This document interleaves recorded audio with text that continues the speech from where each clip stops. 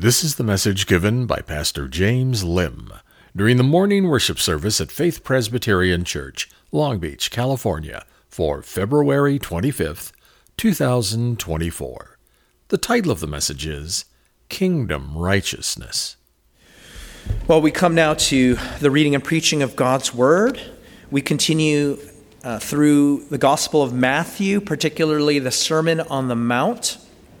If you turn with me to Matthew chapter 5, verses 17 to 20, you can follow along if you don't have a Bible with you in our bulletin or the slide behind me. Let's go to the Lord in prayer. Let's ask Him for help in understanding what we're about to hear. Let's pray together. Our Father, we come before you acknowledging that apart from your Holy Spirit, your word makes no sense to us. That it can only be heard with spiritual ears. It can only be truly comprehended with spiritual eyes wide open. Lord, would you give us ears to hear and eyes to see? Would you unstop our ears and peel the scales from our eyes, that we might behold Jesus and hear from you? Lord, would you bless me, your servant, as I read and especially as I preach? May the words of my mouth and the meditations of my heart be pleasing in your sight. In Jesus' name we pray. Amen. Hear now the reading of God's holy word, beginning in verse 17. Do not think that I came to abolish the law or the prophets. I have not come to abolish them, but to fulfill them.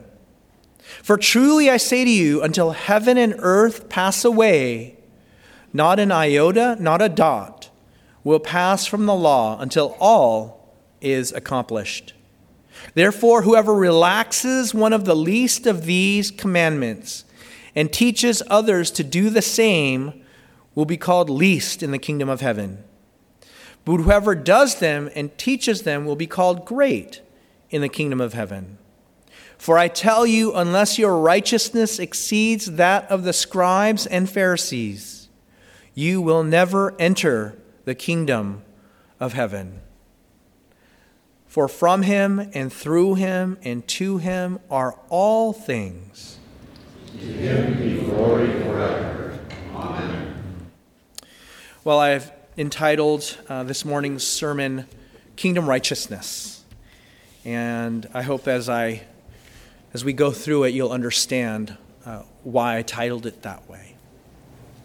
You know, we live in a day and age where the truth and validity of the Bible are being undermined in so many different ways. There's, for example, theological liberalism that many of us in the OPC are very familiar with, that says the Bible is just one of many revelations of God and that all religions lead to the same God, and so why bother? Modernity, for example, goes on to say that the Bible is man-made, a man-made collection of religious scripture that points us to some amorphous, bodiless, nameless, faceless truth.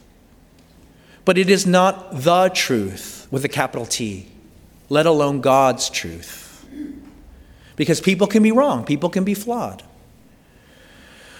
Postmodernity says that you can't know the truth because everything is just a matter of opinion or perspective or interpretation.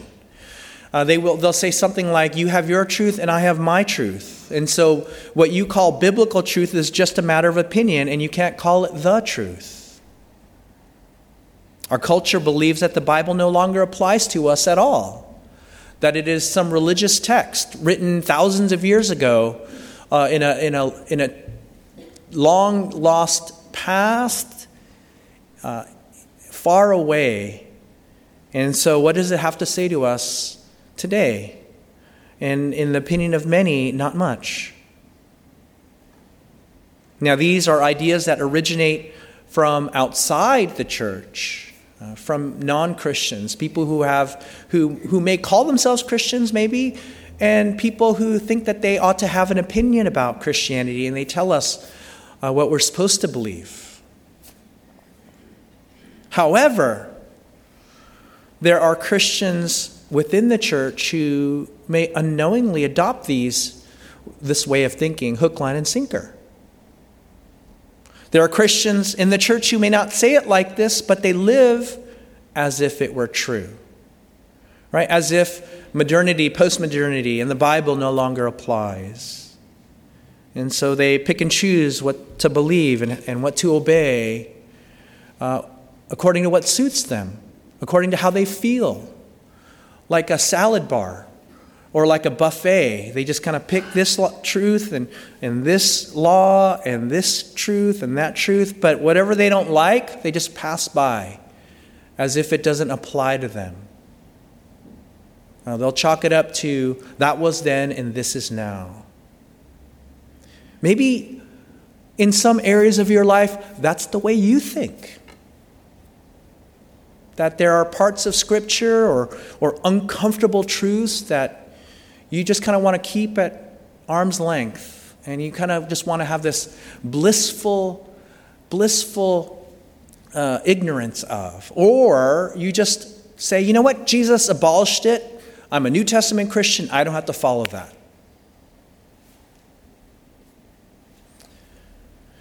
Here, as we continue in the Sermon on the Mount, Jesus tells us that we can't live that way. We can't pick and choose what we want to believe and what we want to obey according to how we feel or according to the circumstances by which we live. God's word is true or it's not. It applies or it doesn't. It's abolished or it continues, albeit fulfilled in Christ. And that's what we're going to look at this morning. Jesus teaches us how God's word and his law still apply to us today in the kingdom of heaven. So how does God's word apply to us today? It still applies to us because Jesus came not to abolish God's law, but to fulfill it. After teaching us that we're both salt and light, in the earlier sections, just the prior passage. Now, he tells us how to be salt and light. He reminds us of the ongoing relevance of God's word and his law in particular. This is the distinctive way in which Christians ought to live that makes us salt and that helps us to shine light as we live according to God's word, which is a lamp unto our feet and a light unto our path, which itself speaks to us of the saltiness, the distinctiveness of living for God by faith in Christ. Look at what he says in verse 17. He says, "Do not think that I have come to abolish the law and the prophets." You see, Jesus might be responding to two criticisms here in the context of the Gospel of Mark. Jesus has been teaching the word of God as one who had authority and not as their scribes. In other words, Jesus is teaching God's word in such a distinctive way that he's speaking from his own authority about God's word and through God's word. Almost as if he is God. Almost as if he was speaking God's word. As if he was the one who inspired these words. And as he's doing that, the scribes and the Pharisees see him teach in such a different way that they're wondering if he is usurping the authority of God's word. But in actuality, what Jesus is doing with his authoritative power as the Son of God, as the Messiah, is that he's actually teaching with authority against the man-made laws that the scribes and Pharisees were teaching. He was teaching against and pushing back against the laws that had accrued over the years in which people were saying, God forbids us, he commands us to do this, and so you have to follow all of these rules in order to obey this one rule, this one command, this one teaching that God gives us in the Old Testament. And so what Jesus is doing is he's pushing back against those man-made religious, cultural add-ons to the Word of God. And the scribes and the Pharisees are interpreting that as, oh, Jesus is abolishing the law because he's abolishing our customs. He's abolishing our traditions.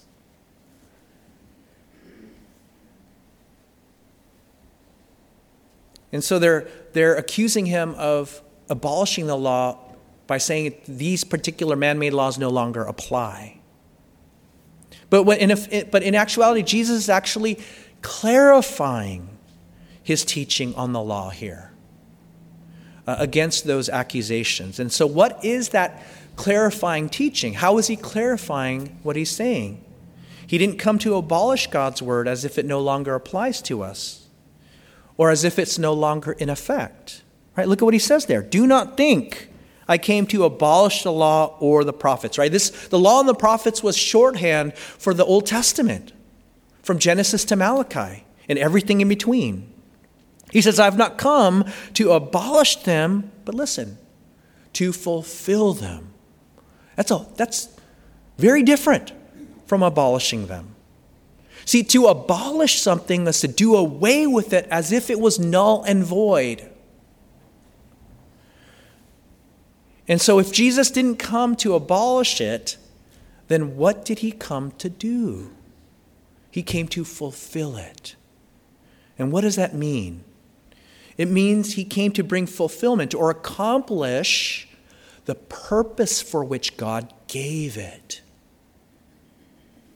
See, he never gives us anything without a purpose for it. And so what Jesus is saying is that the whole of the Old Testament is given to God's people for a purpose, and he's come to fulfill that purpose. And so how did he do that? How does Jesus fulfill the whole of God's Old Testament word? He does it because the Old Testament is full of types and shadows.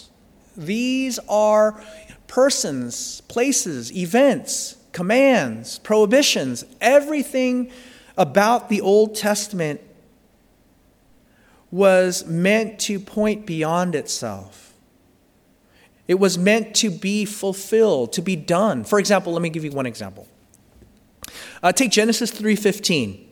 When God pronounces a curse in the form of a prophecy when Adam and Eve fell into sin, he proclaimed that the seed of the woman, a future descendant of Eve, will crush the head of the seed of the serpent. A descendant, I guess, for lack of a better word, of Satan. That there's going to be, throughout the whole of Scripture, a battle between the two seeds. And you can even summarize all of Old Testament Scripture as one great battle of the two seeds, and then coming to an end when Jesus comes to crush the head of Satan through the gospel, but at the same time have his heel crushed when he's hung upon the cross. And so the Old Testament, think of the whole of the Old Testament as a kind of prophecy in one way or another that is going to come to pass, and when it comes to pass, it's going to be fulfilled. So when God commanded that Israel sacrifice a clean animal, a blood bull, or a bull or a goat or a lamb, to be sacrificed in the place of the one who sinned and the one who makes the offering, that the people of God were to see that something else is going to take their place because of their sin. Instead of the knife being plunged into us as a punishment for what we have done, what we deserve, it is going into a substitute. And the whole sacrificial system is like a prophecy that one day it won't be an animal that takes our place. It's going to be a man. And you can see the fulfillment of the whole of the sacrificial system when John the Baptist beheld Jesus and said, "Behold the Lamb of God who takes away the sin of the world." That prophecy and the type and the shadow of those sacrificial animals are fulfilled when Jesus comes and gives himself as a once-for-all sacrifice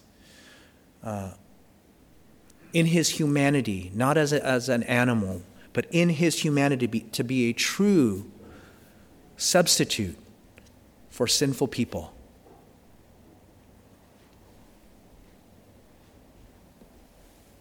The same goes for the law of God.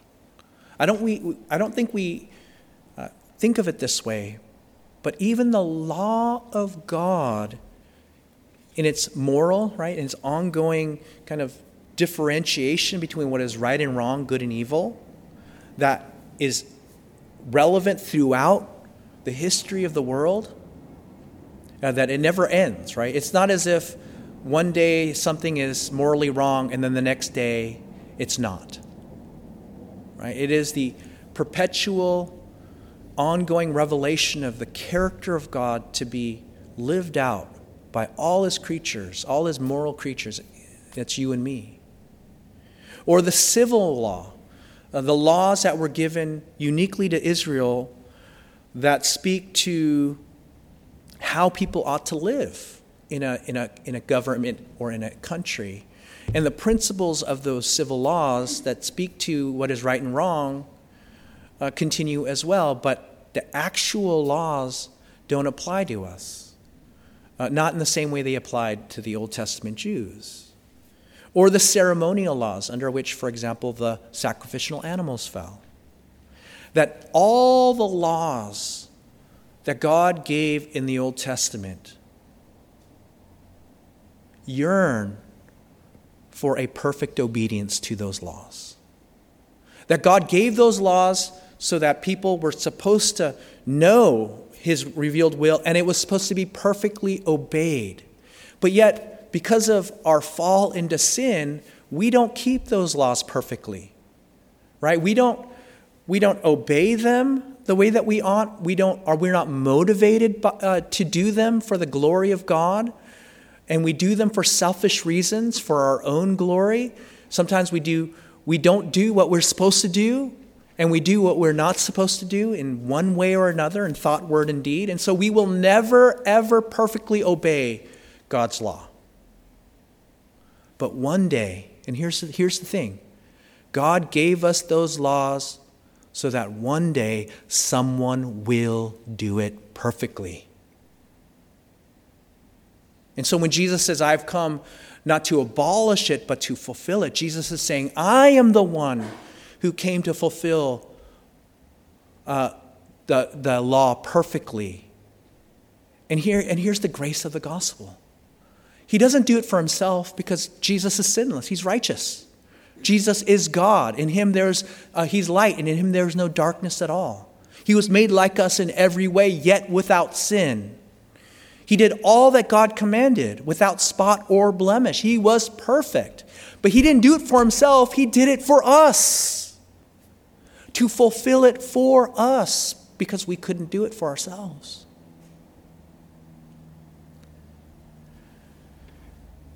And so think of the whole of the Old Testament like a lock that we can see, and the only key that opens that lock, the only key that opens every prophecy, every person who as a type, every event, every promise, every command. Jesus is the key that unlocks it all to show us the glory of God in the gospel, in what he does throughout his life, death, and resurrection, his ascension and his sitting at God's right hand, and even when he returns. All of that is fulfills the whole of the Old Testament and the New. This is what Jesus meant. He said it this way when he walked the earth. John 5:39, you search the scriptures because you think that in them you have eternal life, and it is they that bear witness about me. This is what he said to his disciples on the road to Emmaus when they couldn't recognize him after he was raised from the dead. He said to them, O foolish ones and slow of heart to believe all that the prophets have spoken. Was it not necessary that the Christ should suffer these things and enter into his glory? And beginning with Moses and all the prophets, right? The law and the prophets, the whole of the Old Testament. He interpreted to them in all the scriptures the things concerning himself.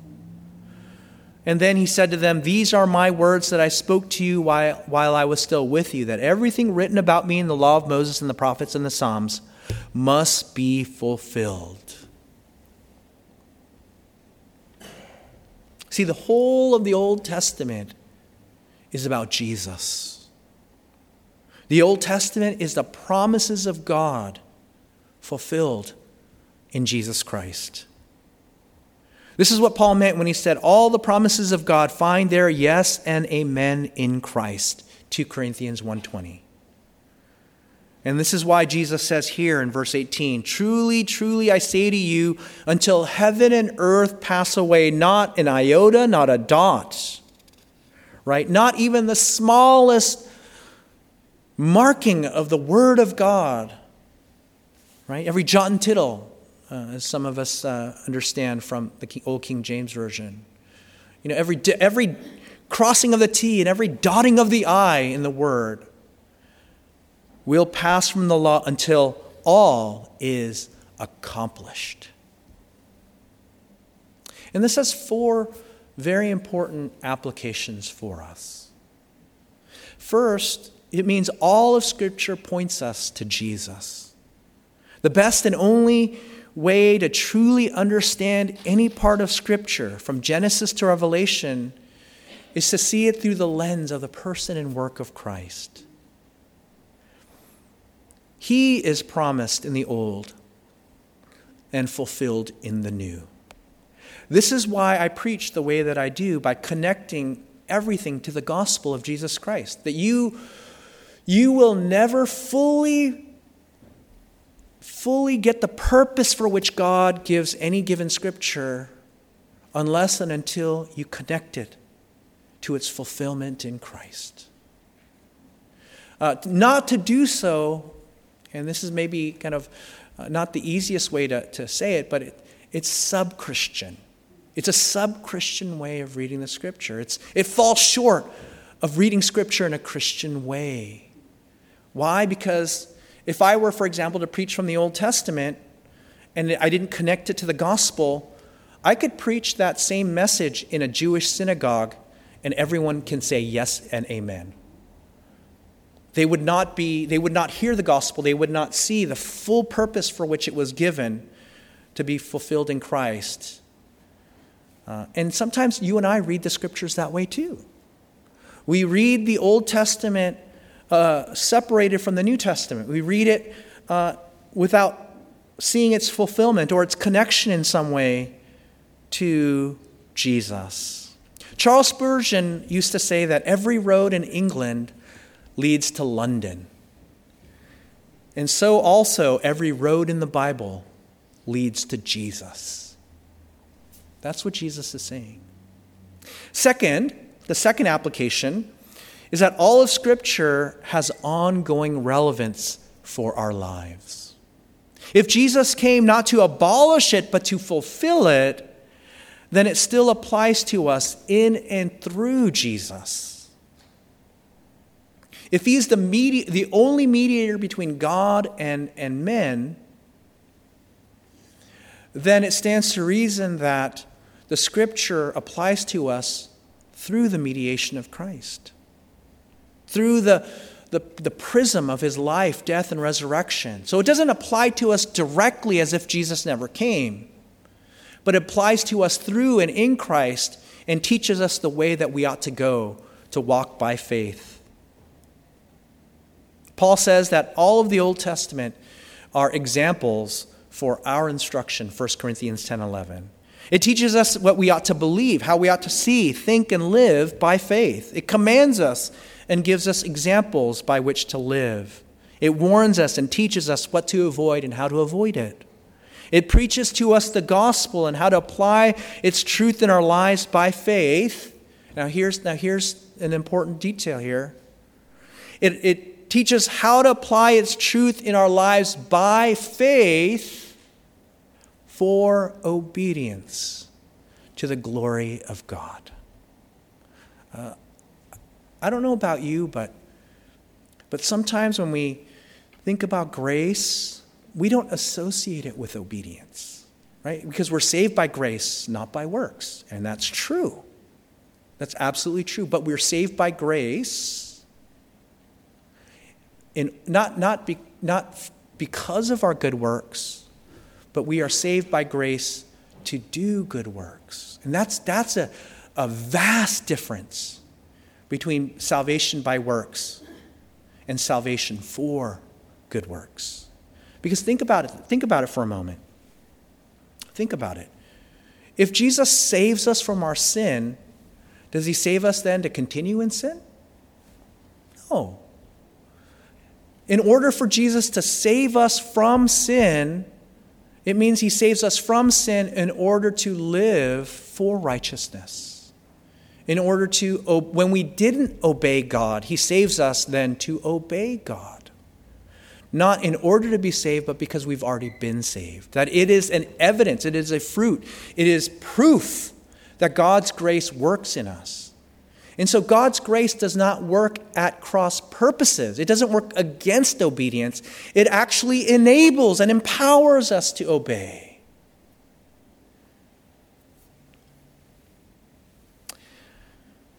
Thirdly, all of Scripture is relevant for all of our lives in faith and godliness. See, we don't think, sometimes this is why we don't read the Bible as we ought to. This is why we don't apply the Bible and the truths the way that we ought to, because in some way, in some deep, dark corner of our hearts, we think that God's word doesn't apply to us in every situation. We may not be theological liberals who think that God's word doesn't apply to us, but sometimes we live as if we live like it. When we're dealing, for example, when we're dealing with anger issues, we try to control our anger through behavior modification, right? Through mantras, through exercises, through trying to kind of pull ourselves out of the circumstance and just kind of blow off steam some other way so that we don't get angry at our spouse or our children.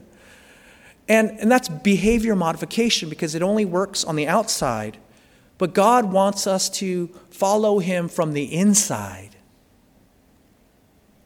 So we don't go to God's word to get to the root issues, the root heart issues of our anger, which can arise from an idol of power or control, right? We get angry because we didn't get our way. We get angry because our friends, our spouses, our coworkers, our children didn't do what we told them to do. Or they're pushing back against us. And we get angry. Why? Because the idol of control and power has been messed with. But God's word speaks to the very heart of those issues. And what are they? By applying the gospel, the truths of the gospel that reminds us that Jesus, who was God, did not count equality with God something to be grasped, but made himself nothing.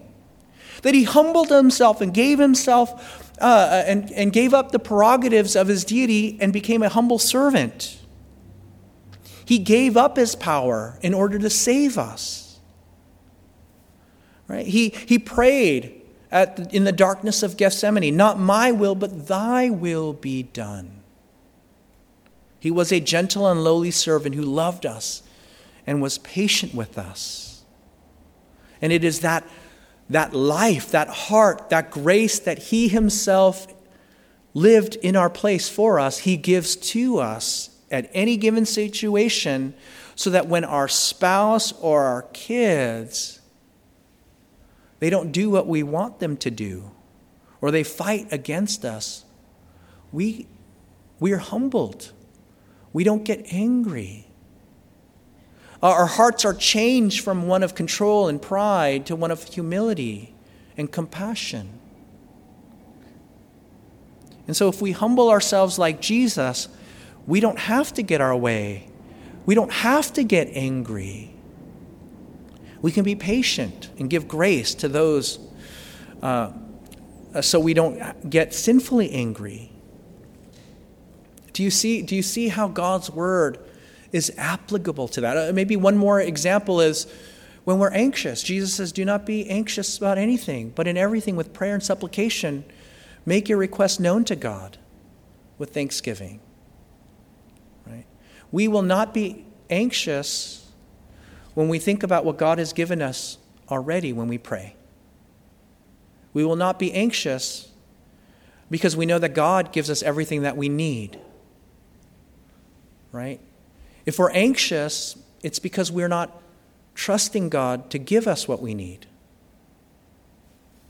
And the Scriptures give us the resources relevant for all of life, if we would presuppose that it is relevant and it does apply to us in every area of life. And then fourthly, it means we must obey God's commands and not minimize its importance. See, Jesus tells us what all of this means for us practically. We must do all that Jesus commands and teach others to do the same. Look at what he says there in verse 19. Therefore, whoever relaxes one of the least of these commandments and teaches others to do the same will be called least in the kingdom of heaven, but whoever does them and teaches them will be called great in the kingdom of heaven. See, Jesus didn't come to abolish it. He didn't come to relax it or lower its standard. He came to fulfill it by accomplishing it. Every iota, every dot of it. And this is the way that Jesus fulfills the word of God in the gospel in order to save us. He fulfills it for us in his active and passive obedience. This is the theological ways of saying that Jesus fulfilled it for us by taking our sin and suffering the penalty and the punishment that we deserved. That's why he died on the cross. And he fulfilled it in obeying all that we failed to do. Obeying it and accomplishing, earning for us a perfect righteousness by which we can stand before God and enter into the kingdom of heaven. So he did all of these to fulfill it for us, but he also did it to fulfill it in us as we grow in our sanctification, as we grow in holiness, as we grow to be more and more like Jesus. See, that is where the proof is in the pudding of whether we've been saved by Christ, if we become more and more like Christ. And so we can't relax the law. Why? Because Jesus didn't relax the law for himself.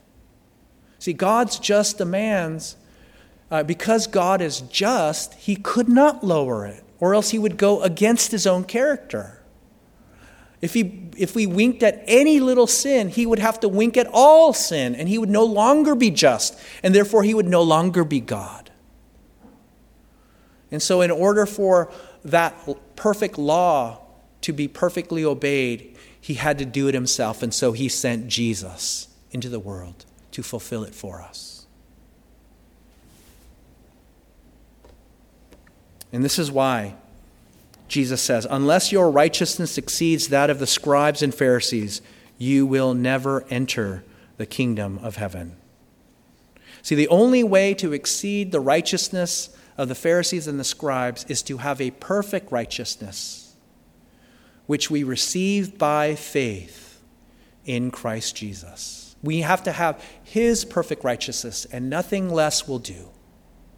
And so my question to you this morning is, do you have this perfect righteousness for you and is being fulfilled in you through faith in Jesus Christ? Of righteousness that exceeds even the most obedient of scribes and Pharisees, who on the outward obey every law, but inwardly it's flawed. Do you have a perfect righteousness by which you can stand before God on Judgment Day and be accepted before him? Or do you have a righteousness that you're trying to accomplish on your own and it'll never be good enough?